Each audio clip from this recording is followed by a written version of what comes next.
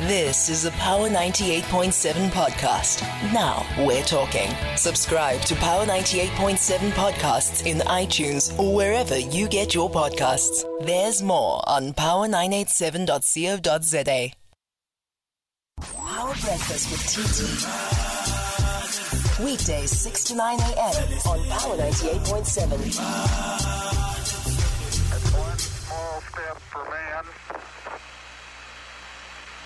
one giant leap for mankind. Those It has a stark beauty all its own.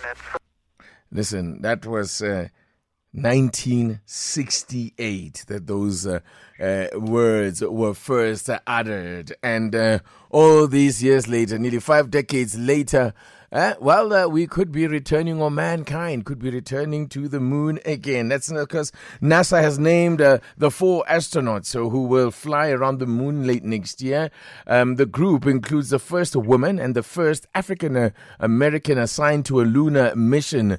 The 4 astronauts will be the first to fly NASA's Orion capsule, which will be launched atop a Space Launch Space System rocket from Kennedy Space Center no earlier than late 2024. They will not land or even go into lunar orbit, but rather fly around the moon and head straight back to Earth. The exercise will be a prelude to a planned lunar landing by 2 others a year later. Let's hear more about this by a man who worked at NASA, astrophysicist at UWC, Dr. Leratodi Leo. Good to be speaking to you again. Good morning. Good morning, Titi. Listen, let's just understand this. So first of all, why is this being undertaken, and what is the significance of this mission? The significance is just the beginning of the new phase of man's long-term presence on the moon on the way to Mars. Mm-hmm. And so just incredible. It's been 50 years since the last moon landing of mankind, in another system outside Earth. Mm. And we are now termed the Artemis generation that will see, human beings' presence on the moon again. Mm. What? Okay, so now this is all in a build-up to a possible landing on the moon again. Why is it going to be? Why is it even require a whole mission like this, which is not even going to enter a lunar orbit? I would have thought that they now have the expertise and would have learned the lessons, whatever it took to land on the moon all those years, 50 years ago. That more than 50 years ago, it should be easier now to do. Okay. So first, it will be a new rocket. Mm-hmm. And a new orbiter. That means the system has been designed from scratch. Mm-hmm. And so one needs to test not just the knowledge and the theory, but test this new vehicle that will be, doing the landing. It is a much bigger vehicle than what was used for the Apollo missions. So you are tasting not just a sense of newness, but these new capabilities that this vehicle will be coming with. And it's bigger so that a more, bigger cargo can be taken to the moon for this longer presence. It's also bigger because of this anticipated next step, going on to Mars. Now, of course, I've mentioned there that the crew of 4 has been named. Let's talk about why this is also what's remarkable about this particular crew. I mentioned the first woman.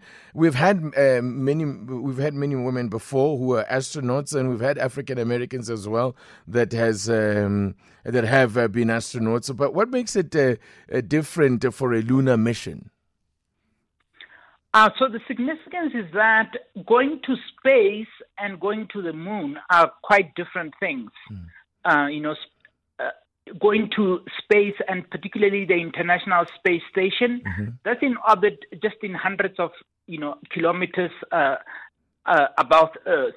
Moon is we are talking now millions of kilometers away from Earth. So just by mere distance alone, this is really significant. And then landing on the moon, it's a major significance. One of the other significance is that, for example, going into the international space, many different nations have done this, while America is only the only nation to have human beings on the moon. And so being on the moon is a whole new ball game and much more significant than going to the space station. Now, and I also, just in terms of the makeup of these teams, I note that a lot of astronauts, and I see that's the same with this team of 4 as well, tend to be former military pilots and all of that. What makes them more suitable? I know that there are also a lot of engineers that are part of this, and I see that there also another significant one is that for the first time, a non-American will be a part of a NASA crew. Oh, yes. So it's people with military background, but specifically test pilots. So previously, for all the people who landed on the moon, they were all test pilots. And that's because this takes, using a vehicle in this particular, that will have particular aerodynamics. And so test pilots would have had experience to test different aeroplanes and fighter jets in different environments. So they would be able to both train and be able to manipulate a vehicle in unusual circumstances. So that has been the preference. For this particular mission, compared to Apollo, it's not just test pilots that are being picked. Like on this particular mission, the lady who's been picked is not from the military and doesn't have that background, because there'll also be emphasis on science and engineering in general. So more skills are now needed. And as you mentioned earlier on, the significance of this particular crew is that now there's a woman being picked, there's an African American being picked, because the mission are being diverse, are being representative of humankind as a whole. And that's really, really important. What chances of a South African one day being a part of a crew like this? I think we've had an African. I think somebody from Mali who has been there before. I don't know if I'm wrong. You correct me if I am. But what chances of having an African on one of these missions someday? Yeah, quite a big one, because first of all, now we will have commercial companies launching. So SpaceX should be one of the companies that will be, sending people later on. And SpaceX, has this option that you pay for your seat to go there. It's not just, taxpayers' money or American taxpayers' money doing the job, but there will be that option. So if indeed either Africans themselves come up with the money, or some other person with a lot of money, buys a seat for an African, it could happen. And it could also just happen out of, nations collaborating and As always, yeah. Yes. As always, Dr. Leratori Leo, astrophysicist at UWC, as I said, the man who formerly worked for NASA. Always good talking to you. Thanks so much. Thanks, TT.